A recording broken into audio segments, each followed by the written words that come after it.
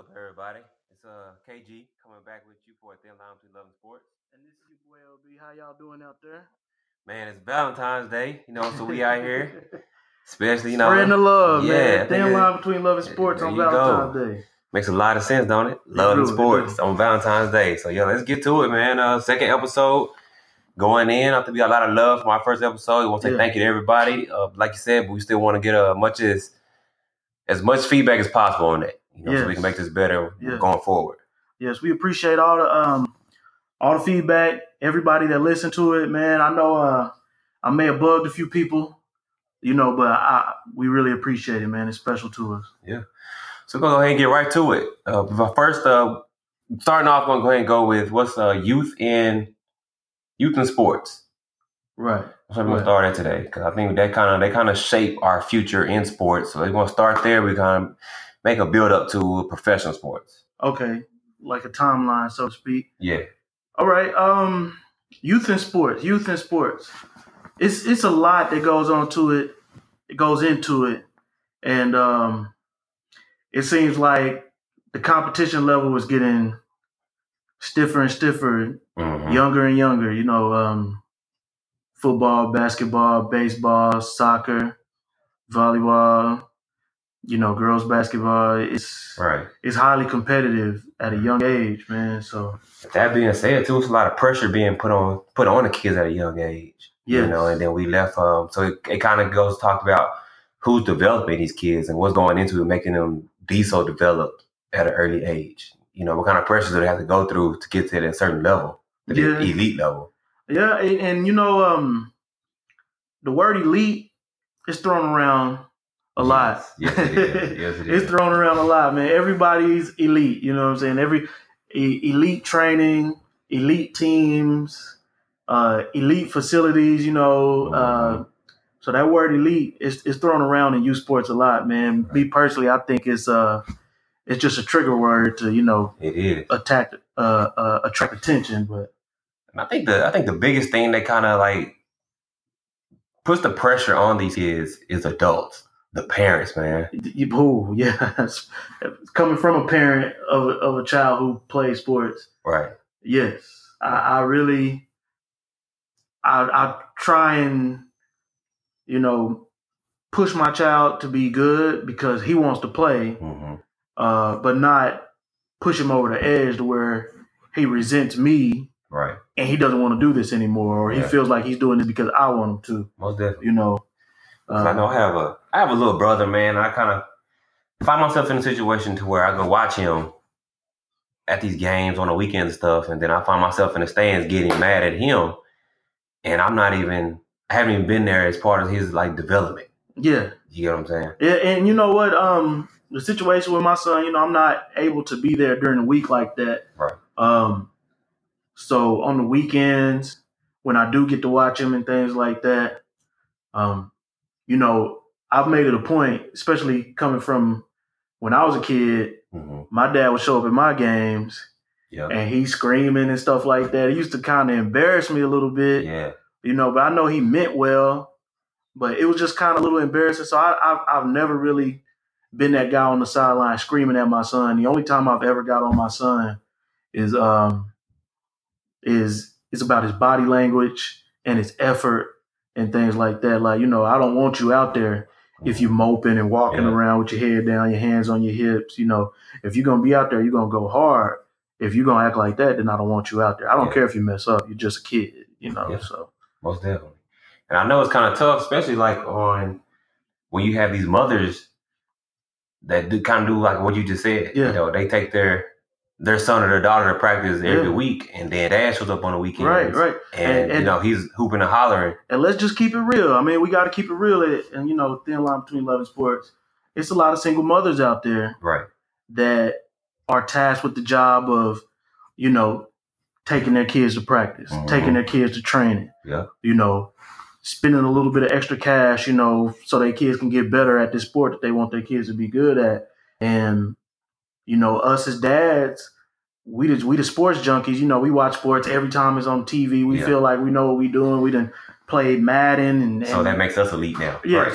so that makes us feel like, you know, we got a little bit more insight than the coach do. You know, we a different set of eyes. You know, so yeah, we show up at the games and we already throwing our hands in there. Oh, he don't know what he doing, man. It's some bullshit. You know, that type of situation. So I really try and hold those feelings within, so my son doesn't feel bad or you know, he's caught in between his dad and his coach. You know what I'm saying? He don't know who he needs to please, things like that. So I guess my message to parents and, you know, adults out there, period, is just, you know, if you want your child to be elite or, you know, just be good or just maybe just love the sport, it takes time for you to be there. You got to put that effort in them. And I just figured that out just through coaching. Like, a lot of my time comes from what goes on off the court. And all the practice pieces that goes into it, all like the conversations we have more than anything, that leads to them performing well in the game just because they want to impress you or because they just want to work hard.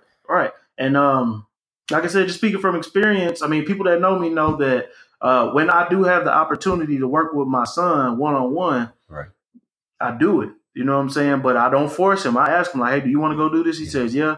I'm like, let's go, you know, and then we do it and I make him listen to me, you know. And like you said, you know, you've coached at the junior high level. I know someone else that coaches at the junior high level, and I've gone to those games and I sit in the stands and I can hear the parents, you know, the mumbling and the rumbling and, you know, speaking under their breath about the coach, what the coach is doing, what the coach ain't doing. Yeah, exactly. And I'm looking at the kids and I'm like, hey, these kids are in junior high, but just their skill level is elementary. Yeah. So you can't blame a coach in junior high when you're giving them these kids that are behind. See, my biggest thing is just at that age, man, you gotta allow kids to have fun. That too. Because before long, the sport can get serious very fast. Yeah. To where the fun's not there anymore for these kids, and now it becomes a job. Especially if, you know, if they're feeling a lot of pressure to perform. Right. You know, they're going to have pressure from their friends because you don't want to lose. They're going to have pressure from their, especially when you get to like junior high, things like that, with social media. These kids, they are connected on a level that we were not. Yeah. Ever. And I could imagine us being, you know, just terrible.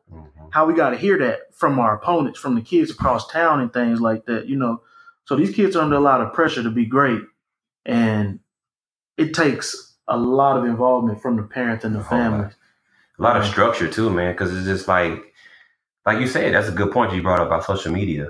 These kids are exposed to so much and they learn so much from social media. So if you don't have a good handle on your child, they can be exposed to so much stuff out there that can have a big influence on how they, you know, do on the court or do in sports, period. This goes beyond sports as far as structure goes. But I mean, if you're not teaching your kid how to do certain things, then they're learning somewhere, you know? Yeah. So if a kid is going to YouTube, pulling up highlights of whatever sport he's into, he's going to try and mimic the highlights.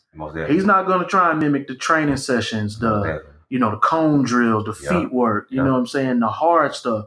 He's going to go out there and he's going I seen a kid try and do a Euro step in a game last week, and he Euro stepped straight into the defense. Yeah, see? Everything he did was a highlight. He was throwing no-look passes and all that, and he had the most turnovers out of everyone on the team. Now, I was trying not to laugh because he's a kid.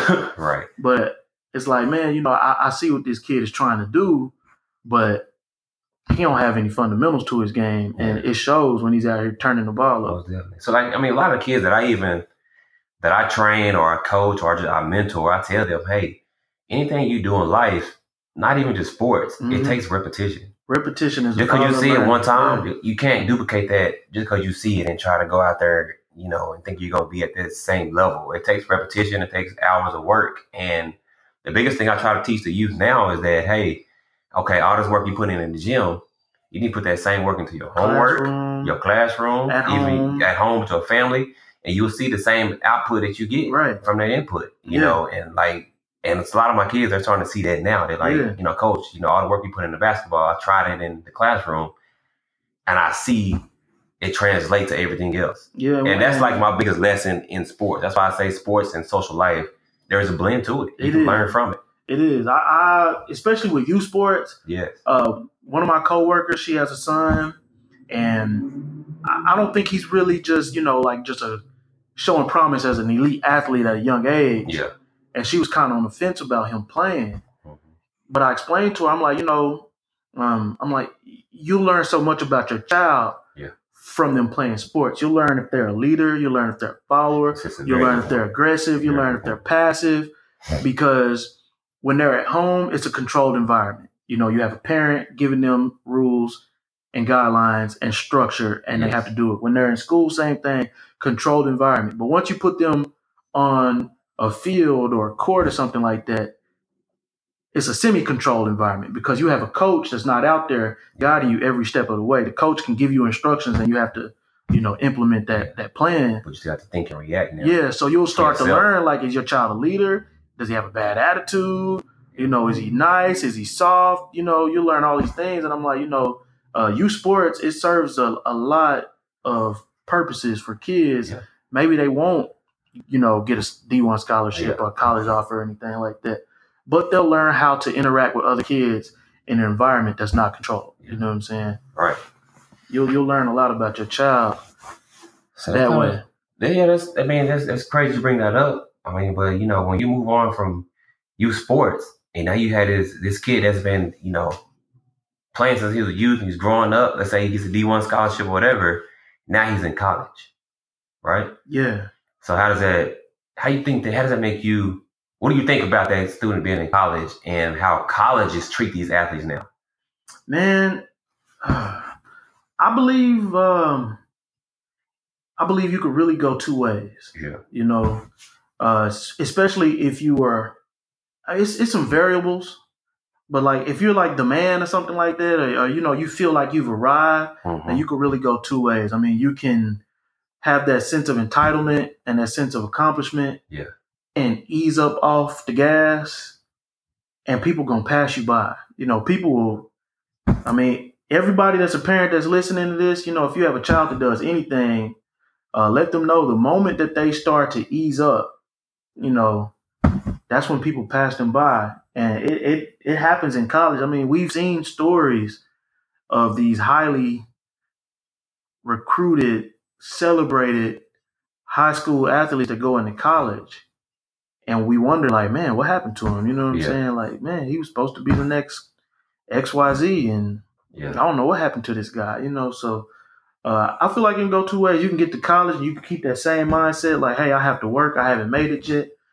And you can continue to work and get better and improve and advance, or you can get to college and, feel like you've made it and get outworked, Yeah.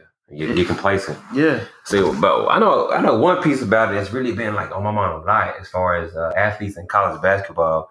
It's kind of like this whole thing about this one and done rule. Yeah. That's very big in the news right now, and it's like I see good and bad in it. And I was talking to Marsha Simmons. You know Marsha Simmons, what's up, Paul? Yeah, of course. To Duke. We had this conversation on Instagram not too long ago, and she was saying, "How do you feel about them going?" And I'm like, hey, if they can go out of high school, let them go. But my basis from that is some of these kids are what we kind of label as at risk. Yeah. They have these terrible backgrounds, being abused, everything like that, and they need to do whatever they can to get out of their situation. Trying to get some money. So I feel like if you can get out of your situation, then why not go straight to the NBA? Even if you was to say, okay, you still leaving the situation if you go to college. Yeah. True. But at the same time, what if you and your family are in a bad situation? You leave, but you're leaving them behind. I just feel like, especially with the NBA, I feel like the NBA could do a better job of that. You know what I'm saying? Because college, compared to globally, the NCAA is professional. You know what I'm saying? I put the top NCAA players up against the top players in the Euro leagues and the leagues in Asia and all of that. And I'm pretty sure the top players in the NCAA will demolish those professional leagues overseas. So that's a professional grade product that college puts out there. So do you think college players should get paid? Of course, I feel yeah. They should get paid because like coaches actual salary type thing. I mean, they get like stipends. You know what I'm saying? But it's so hard to do because you have different income levels of these colleges. Like Duke can afford to pay their kids way more than UNT, Abilene Christian, UTA. You know what I'm saying? St. Bonaventure. All these little old schools, but they should find a way to where these kids get paid. They get compensated financially for what they put out there, for us to enjoy, because a lot of money's made off of college basketball. But circling back to, what you were talking about with the one and done situation, I think this all kind of ties into the NCAA making money. Yeah. But they shouldn't force those kids to go to college. The NBA, they have a G League where kind of like the baseball's farm system, where these kids can come out of high school and go pro, but you're not about to step foot on a pro diamond. They're going to put you in the farm system. You're going to play AAA, AA, single A. And then after you've done that, you're going to get called up to the majors. Yeah. I've been to G League games, and there's a lot of guys in the G League that will never make the NBA. See, I think about the G League though. It kind of seems like a joke in a sense. It is a joke. The NBA, if they were to, let's say, get some of these elite players that don't go to college and go there first, now the NBA is kind of like losing money because they got to pay them, and they don't draw the type of crowd to bring money in. I think they would. I think it'll be better for the NBA. Like, just imagine. But then, like you just said though, because it's a bunch of scrubs in G League too. Yeah. So then you mix these scrubs with these top-paid players. So look at the it's almost like watching the McDonald's All-Star game, great right? basketball. The McDonald's All-Star game. Yeah. That's what, 24 kids, right? Mm-hmm. So imagine if all 24 of those kids just skipped college, got drafted, and they went to these G League programs, right? Yeah.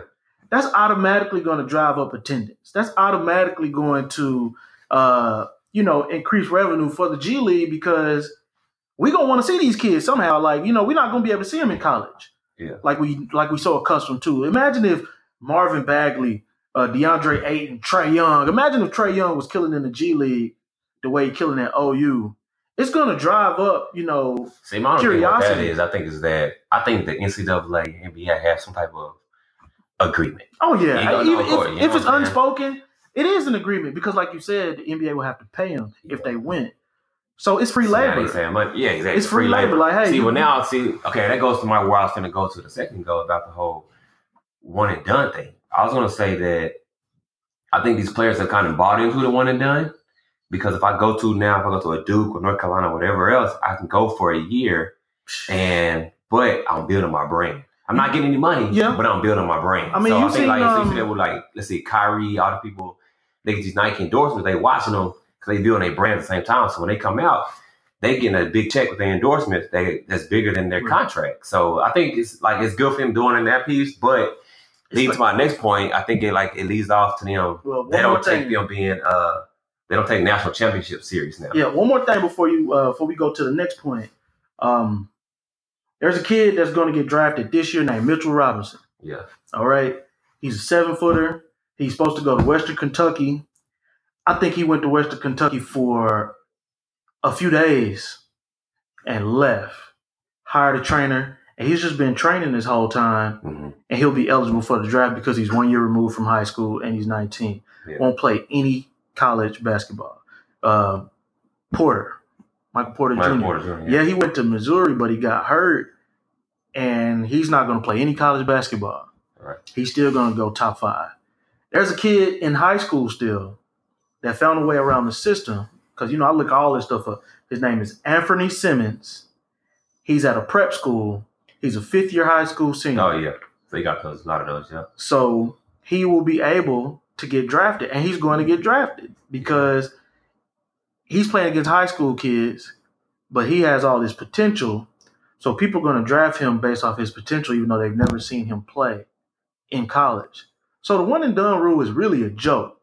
Yeah. You know what I'm saying? It's really a joke. If you're allowing people that's never played a second of college basketball to still get drafted in the NBA, You telling us that it's a joke. You telling us that you're not for real about it. I think something has to be done about it, though. I mean, I don't know when or if, but I think they're gonna try to find a system to where it goes away from all this. At least maybe 2 years removed or something like that. But because like I said, the NCAA, they make a lot of money. But like what I was going to go to a minute ago is that I think these kids are losing sight of winning. So now it's kind of like, so I have like you said, Marvin Bagley and these kids right here. They say, I want to go to Duke. I'm trying to go for a national championship. But if I don't win it, I ain't tripping. Because I'm about to be first round pick and I'm about to make millions. That's like Lonzo Ball. And then, I feel like they don't really take sports serious until they get to like maybe 25. It's just a part of the process. When Lonzo Ball got embarrassed by De'Aaron Fox, he wasn't even out of the locker room when he said, I'm going pro. He said it from the locker room, I'm going pro. Right. And it's like, man, like I said, that's my thing. I just hate saying that because they don't care. I like saying some good basketball, but then it's like I don't think I'm seeing their best basketball just because the end goal for them isn't that significant to them. No, they're not trying to get better in college. They're just trying to go through college without getting hurt. I'm trying to go through. I'm trying to get so I can get to this paycheck next not year. Trying to get better. If I win a championship, cool. But because so Duke and all these people, Coach K, he gets this huge hype for getting this crazy recruiting class, but does he win a championship? Maybe not. I mean, he's won plenty of them. I've seen something. The last one he won, he did good with Tyus Jones and all that. Right. But before that, it was like his team was built of people who were like juniors and seniors. I'm about to say the last few NCAA champions had a few upperclassmen on the starting roster. You know what I'm saying? So the one and dones aren't really taking over college. They just there. You know what I'm saying? So that's what I'm saying. So that's why I think the one and done rule isn't really just that important. Like let's it's go not. ahead. If you're gonna get rid of it, let's go ahead and just let them go straight to the NBA out of high school. Now, the thing about that, which is the drawback, is that you start having a whole bunch of busts. Like my classmate Sebastian Telfair, straight out of high school and had a short run, and it's a lot. He's nowhere to be found now. It's a lot, but that's where the G League comes in. Instead of just getting them out there, I feel like the NBA is the worst league when it comes to developing young talent. There's a whole lot of first round busts. Right. I mean, we can probably do a whole episode, on just picking out major busts and just talking about this man is a bust. This man is a bust. Like, there's more first round busts in the NBA than any other sport to me. There's so many. What happened to him? I want to make sure I don't want to just focus this all on NBA. Me either. Because NFL is still.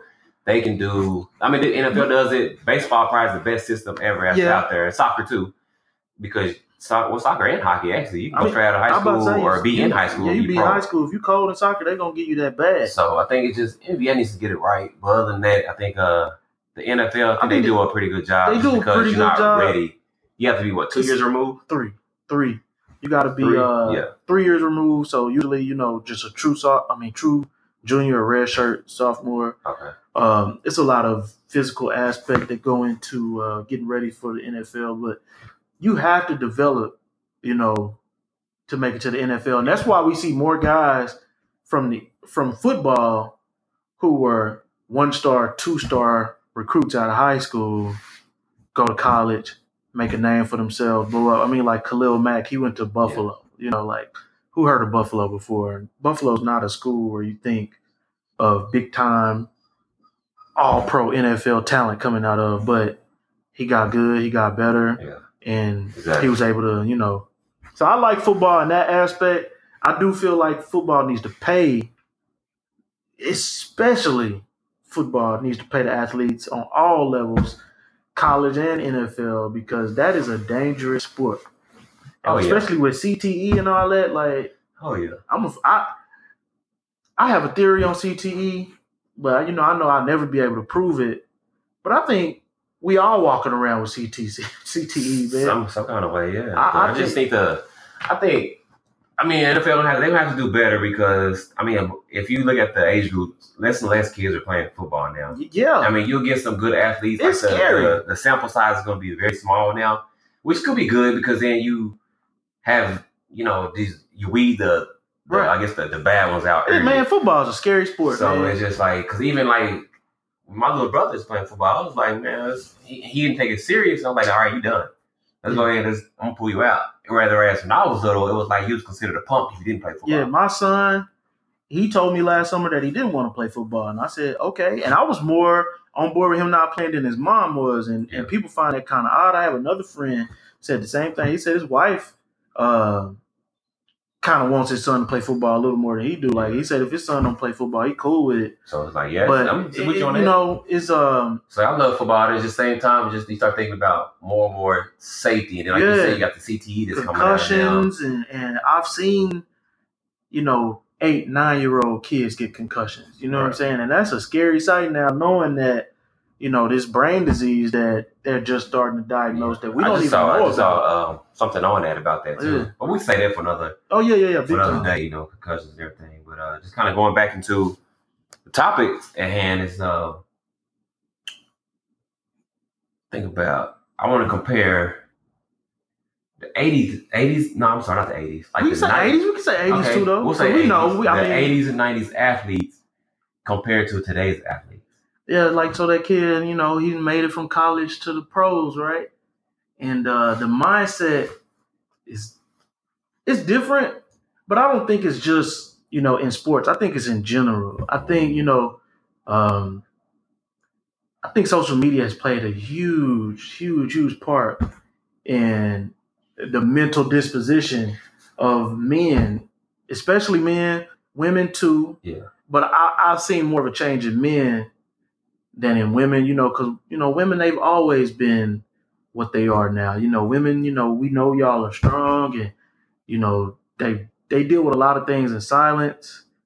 But men, on the other hand, I think through social media, men have been able to express themselves in ways that was taboo in the 80s and 90s. You know what I'm saying? So the mindset is different, and we've seen it manifest itself in sports.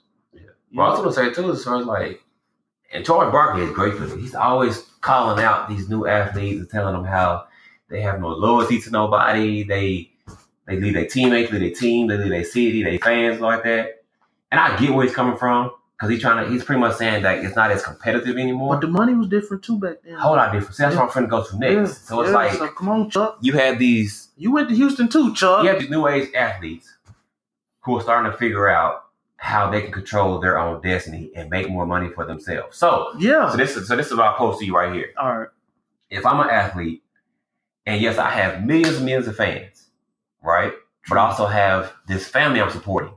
It's more important for me to make much money as I can so that my family has this legacy built for decades, or is it more important for me to stick around for 10 years and have these fans love me for this organization, and then they forget about me and I'm gone. And you done gave up some paychecks and stuff like that. The great Latrell Sprewell said, how am I supposed to feed my family with this? So, get that money. I'm never mad at a dude trying to get that money. You know what I'm saying? And that's the truth. For me, I'm just all about just pro-choice. I'm not even pro-choice. I'm just all about happiness.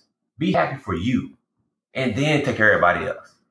You know what I'm saying? If you happy with If it's your destiny that makes you happy to make your fans happy, then go for that. And I think that's where Charles Barkley is going with it. I don't know. I think maybe he just says that because he never won a championship. It's just hard, man, because I get what Charles is saying, though. It's like, man, when we was playing, we were not cool like this. We were cool, but we wanted to go at each other. You know what I'm saying? But we really wasn't trying to, band together and win championships or make it easier on us. And he's saying that, but like I said, you did go to Houston. You know what I'm saying? Yeah. So you did try that. You just did it at the late stages in your career. See, that also goes back to what you said about social media, though. See, Charles, back in them days, you didn't have Facebook. You can hop on and you can see what a player is doing in Los Angeles. And let's just keep it real. ESPN had a lot to do with that because I was just telling somebody, they were talking about Paul George and going to LA and small market teams and all this. Yeah. And I'm like, man, I remember a time where free agency hit and you never heard the term small market. Mm-hmm. I'm like, there's no coincidence that these large market teams are the same teams where ESPN has an in-city affiliate. LA, New York, Boston, Chicago. I mean, but even still to this day, you see that LA is on TV the most, and they haven't even been winning still. I mean, because they're the Lakers. Yeah, even like you tell like the Warriors, something like that, they're not even on TV that much. Nah, they won most championships, but that's a small market team. Oakland, you know what I'm saying? OKC is a small market team. Cleveland's a small market team. Yeah. Yeah, that makes sense. You know what I'm saying? So, really, what I think it is, and especially with the mindset, is LeBron is a de facto. Well, he's not even a de facto leader. He's the leader of the. He leads the NBA Players Association, right? He's been the president of that for a while. And when he went from Cleveland, he thought about it, Chris Paul's there for sure. Yeah, I can't. Yeah. But I know, he's the guy. You know what I'm saying? Yeah. So when he went from Cleveland to Miami, it's like he took that heat because a lot of players wouldn't do that. Yeah, no pun intended. He took the heat. You know what I'm saying? That comes from leaving or not being loyal or not trying to stick it out. But I mean, just thinking like LeBron James, like I'm sitting in Cleveland. My free agency's coming up, and Pat Riley, he cleared the entire roster. Yeah. So we can come. It'll be you and Wade here, and UD will be here, and then from that point, we'll figure out who else to get. You know what I'm saying? So I think I think it's great because I mean, and I said this a few times. I think that 80s and 90s players are more like slaves. Like, and I hate using that term. People probably gonna drag me for that. Nah, but it's just more or less like it was like, okay, they were getting paid millions, but at the same time they were being told when and where they were gonna go somewhere and get traded on that type of stuff. So then now you have these players now where they figured out where I'm not gonna sign this long contract. I'm gonna wait because I'm gonna play to the best of my ability and control my own destiny, and I'm gonna make much money as I can and go where I want to. Right, but on the flip side, as a fan. Me being a fan, I don't like that shit. Like I want to see. I like that Reggie Miller. When you thought of the Pacers, thought of Reggie Miller. When you thought of the Bulls, you thought of Jordan. When you thought of New York, it was Ewing. Of course there was some player movement, like Mourning going from Charlotte to Miami, and Larry Johnson going from Charlotte to New York. Yeah, there were some big name guys that moved, but I mean, some of these players were just synonymous with their teams. Yeah. And as a fan, like I don't want to see Kevin Durant go from Oklahoma to Golden State. I don't want to see. Well, as a fan, we don't want to see. I don't want to see LeBron doing that. I don't want to see like. Yeah, but when I think of it, I always try to put myself in the player's shoes. That's why I said as a fan, you know what I'm saying? So like when LeBron left to Miami, it was like, of course I didn't want him to leave, but at the same time, I was like, LeBron don't even know me. Yeah. So it's like, so why would he care about what I think? He shouldn't care. And he said that he don't care about us. After they lost to the Mavericks, he said like, hey, everybody that got something to say got to go back to their lives. I'm still LeBron James, and that's true. Yeah. But like I said, as a fan, you like we said with the last episode, like you're connected to these teams. Like the fanhood runs deeper than just watching the game. Like you legit be mad when your squad lose. You know what I'm saying? Yeah. But with the NBA as opposed to the NFL, the NBA is ran by the players. The NFL is ran by the owners. You know what I'm saying? And that's just some of my next points when it goes to. So our fanhood in the NBA is really more tied to the players and the teams they are. But I think we're about to start seeing it even more in the NFL. It's going to happen. Because you're starting to see more and more players who go ahead and wait to their contract. I mean, matter of fact, take Kirk Cousins. Look at him. Yeah. What he did with Redskins. He went ahead and said, hey, I'm going to bet on myself. You can tender me all you want to. But, I'm getting this money. He ran up the bill. Yeah. So it's just like, I love that he did that just because I'm all for, like, there's so much money out there in these sports. Like, I think the players should NFL make more money than any league. Yeah, and I think the players should get a big chunk of that. That's like Le'Veon Bell. If people been following that, he said if Pittsburgh don't give him what he wants, he is not playing. Yeah. And he said, I remember somebody was like, Le'Veon Bell can come to the Jets for $60 million. And he said $60 million ain't enough. He said, I want $100. See, that's my thing. And that's like that's what I love about today's athlete. Yeah, I mean, that people are starting to think for themselves more and more and take more accountability or more responsibility for their own money. Right. They starting to recognize that, I'm the one that's out here doing this. Yeah, and I think I a lot of times get paid this way. In the older days, they would get content, like, hey, I made it. Yeah. But I think but back then, I think they might have had more love for the game. Like the money wasn't even an aspect because I teach my kids now, when I play, I was like, hey, would you play this game for free? That lets you know if you really love this game. Yeah. And I think a lot of the players now, I guess, they are very well paid. But at the same time, it's like they get to the point where I want more just for, so I can live longer or, so they can stretch it longer. You have to. It's a capitalist society we live in, man. And if you command this type of money, it's your fault if you don't get it. So that's one of the questions. So if I can never have a sit down with some of these athletes, that would be kind of my thing. Is like, where's your heart at in the game now? I'm going to try. I'm going to try, man. One of my friends, he just hit me up talking about something. So I'm going to try to see if I can get, like I said, I'm not going to say his name, but there was a guy that played 9 years in the NFL that I spoke to. He was really cool. Yeah. I'm going to try to see if he'll chop it up with me or chop it up with us. He was real personable. So, it's the mindset is different because the money is different. You know what I'm saying? The money is different and the way. And the money's not going to be getting. Yeah, like Odell Beckham saying he wants to be the highest paid player in the NFL. And what did San Francisco just do? They made Jimmy Garoppolo the highest paid player in the NFL. He hasn't even played a full season. So that's what I was going to say. It's coming for the NFL. Yeah. Because you see a big contract. You see somebody that's paid the most. Stafford was paid the most. Right. And it only lasts not even a year. Yeah. That he's the highest paid player. So it's like, I think it's coming for the NFL. And I hope it does. They deserve it. Just because, like you said, it's been the owners' league for so long. NFL they really got to strike. Mm-hmm. And they got to mean it. They have to strike and they have to really strike. Yeah. You know what I'm saying? Because they deserve more money. They deserve more money. It's 53 men on the roster, so everybody can't get paid crazy amounts of money. But highest players definitely should. It's crazy when you hear about the NFL players, how much they make, but how much sacrifice they got to put into their bodies. And then you have these NBA players, some people who are not even that good, and they get $90 million contracts now. JJ Redick, what do you get, 23 a year? Yeah, so he's decent, but it's not like. Philly's in a playoff hunt right now, right, in the East. When the last time you heard them mention JJ Redick? Is he even playing? Exactly, barely. I don't even know if he's hurt or not. Like, whenever I see anything related to Philly, I just see McConnell had a triple-double. I seen something where Covington dunked on somebody. Of course, they talk about Simmons and Embiid. No mention of Redick, but he got $23 million. Tim Hardaway Jr. Yeah. $77 million for 4 years. Crazy amounts of money. So, yeah. So that's my thing. I just want to see, like, I really want to dig deeper into that some other time, I guess, to see how the mindset of it is.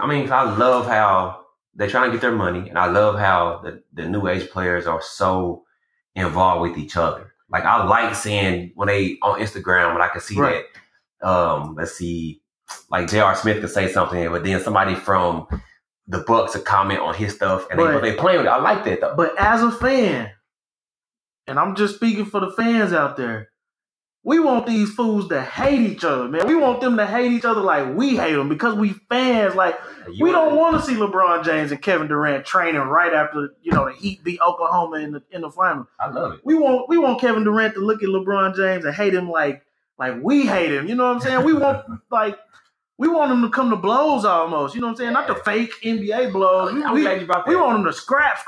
Like, I do want to see. Y'all soft out there, man. Like, we mad because we not out there. And we like, man, if I was out there, I wouldn't be doing that. The league is very friendly now. Yeah, man. But I will say I do want to see some fights. Like, a couple weeks ago when we had like an outburst of like 2-3 fights within a week. Yeah, when the Flalo swung on dude. Yeah, I love it. I was like, man, I like it. I feel like, we don't play basketball on the gym like that. We want the hate to be genuine. You know what I'm saying? Like, I can fight somebody on the gym floor, and then we'd be cool afterwards. Be like, hey, bleed on the court. Yeah. Like, emotions ran high. Yeah, I would do want to see that. As long as it's something that's like court related. You know what I'm saying? Like, as long as you're not, talking about my wife or, my kids, something like that. Then, we're going to have to Kevin Garnett take it too see far. you outside, that type of situation. But I do want to see But yeah, I mean, that part I want to see. Just as a fan, yeah.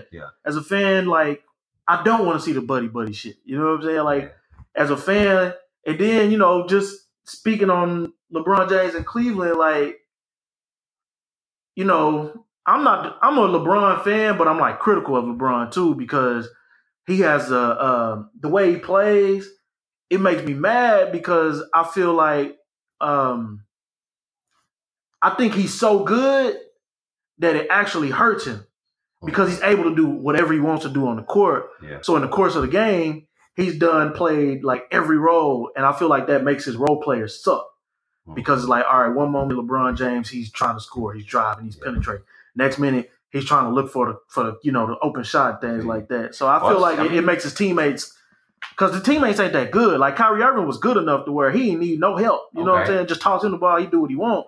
But J.R. Smith ain't that good. He got to get in rhythm. I'm glad you brought that when up. They had before we get out of here, let's go ahead and bring it up. What about the trades that the Cavs just made? I mean, like, to the LeBron, the people that's critical of LeBron, like, it's just more fuel on their fire. Like, oh, there's, more shit for them to talk. You know what I'm saying? But strictly on the court, as of right now, he got all the ego out the locker room. Yeah. I think ego was the biggest problem with that team they had. You know what I'm saying? See, my thing is that I like the trades just because the players he got now, for one, they hungry. They're young and hungry. The ego is gone. There's no championship rings there. They want to get further. They running around. They playing defense. They hustling. I love how they got Clarkson and Nance because they got they got that Kobe in them. They play with Kobe. So, they court ready. You know what I like about the trade? There. I like that as of right now, LeBron James has really been a true facilitator. Like when things start going bad on the LeBron team, he stopped being a facilitator. You know what I'm saying? He starts trying to do it all, and then when it don't work, then he like looking for a kick out as a bailout. But these new players they got, they're very versatile. They run. The rookie I can't even remember his last name. Caspin or Osman. Cedi Osman. Yeah, Osman. So like most of the teams that Bron's played with, all his teammates have always been like specialists. They was good at probably like one thing, and that was all they was good for. That's what I mean. But these players they got nowadays, they young, they do a little bit of everything. Yeah. And LeBron never really had that, so I'm kind of excited to see what they're gonna do the rest of the season. I think as long as he plays because one of my friends texted me, he's like, LeBron gonna have to be the point because they ain't got one no more. And I'm like, as long as LeBron James is really playing the point, like the game where he had 15 assists, then he came back when they all played together for the first time, he had 19 assists. Like, if you truly playing like that, and you really just trying to set up these teammates and just letting these guys just run wild and cut to the basket, find the open shooter and things like that, everybody's in the rhythm, the ball's moving, the tempo's up, the pace is pushed, they'll be hard to beat. But if he's coming down, holding the ball, dribbling out the shot clock, doing the things that he's done over the course of his career, that to me, it hurts the team more than anything else. LeBron's IQ is super high. So, he's just like the control and everything else. But yeah. So, I think he's going to be a lot better. But I'm kind of glad he got rid of some of them players, man. I'm glad Isaiah Thomas gone. This sorry ass. But man, he a crybaby, man. I didn't realize that until he got there, man. And I knew he was a crybaby. The way he handled the Boston situation, like, he cried. Like, yeah, but hold on. But like I said, I don't like how he got to the team. And he was always in the media trashing everything. Team. I don't like that. I didn't like that. And it was just like, for one, it's like you just now got there. So you just got there. Make yourself like solidify your position first before you start trying to. Me and Isaiah Thomas the same height, man. I know if I bucked up to Kevin Love and he put that reach on me, then we gonna have a situation. So you talking this noise to these dudes, and you the smallest one in there. Do you got a gun on you or something? Because if one of them decide to whoop your ass is whooped. His ego was just a little bit too big for me. I didn't even know he was like that. I guess I hadn't followed him much, but I didn't like how he was just went to the media like that with his teammates. But that's another story. But we'll go ahead and close it up, man. Like I said, once again, we thank you guys for listening to us. Of course, listening to the show. They allow them to love sports. We're gonna bring y'all more. And remember our topics. It's more about how we as society and how it blends into sports and how sports has an effect on society. Yeah. So we want to have that in there most as possible because we want to be an advocate for the players more than anything. Yes, and like I said, man, we're trying to blend the two. Like I said, the title's thin line, so right. We want people to know that, there's not much of a difference between what's going on in sports and what's going on in your everyday life. Yeah, most definitely. Okay, so yeah, we're gonna get out of here. Be looking for the episode to come up. iTunes. So we got SoundCloud, Google Play. We're trying to get all those, man. We're putting it everywhere. So. Trying to put it to wherever you can get it. Listen to it on the way to work. Listen to it at work. Take about 45 minutes of your time, man. Yeah, we're not trying to hold That's all we ask for. Give us some feedback, and we'll see y'all next time. All right. Much love.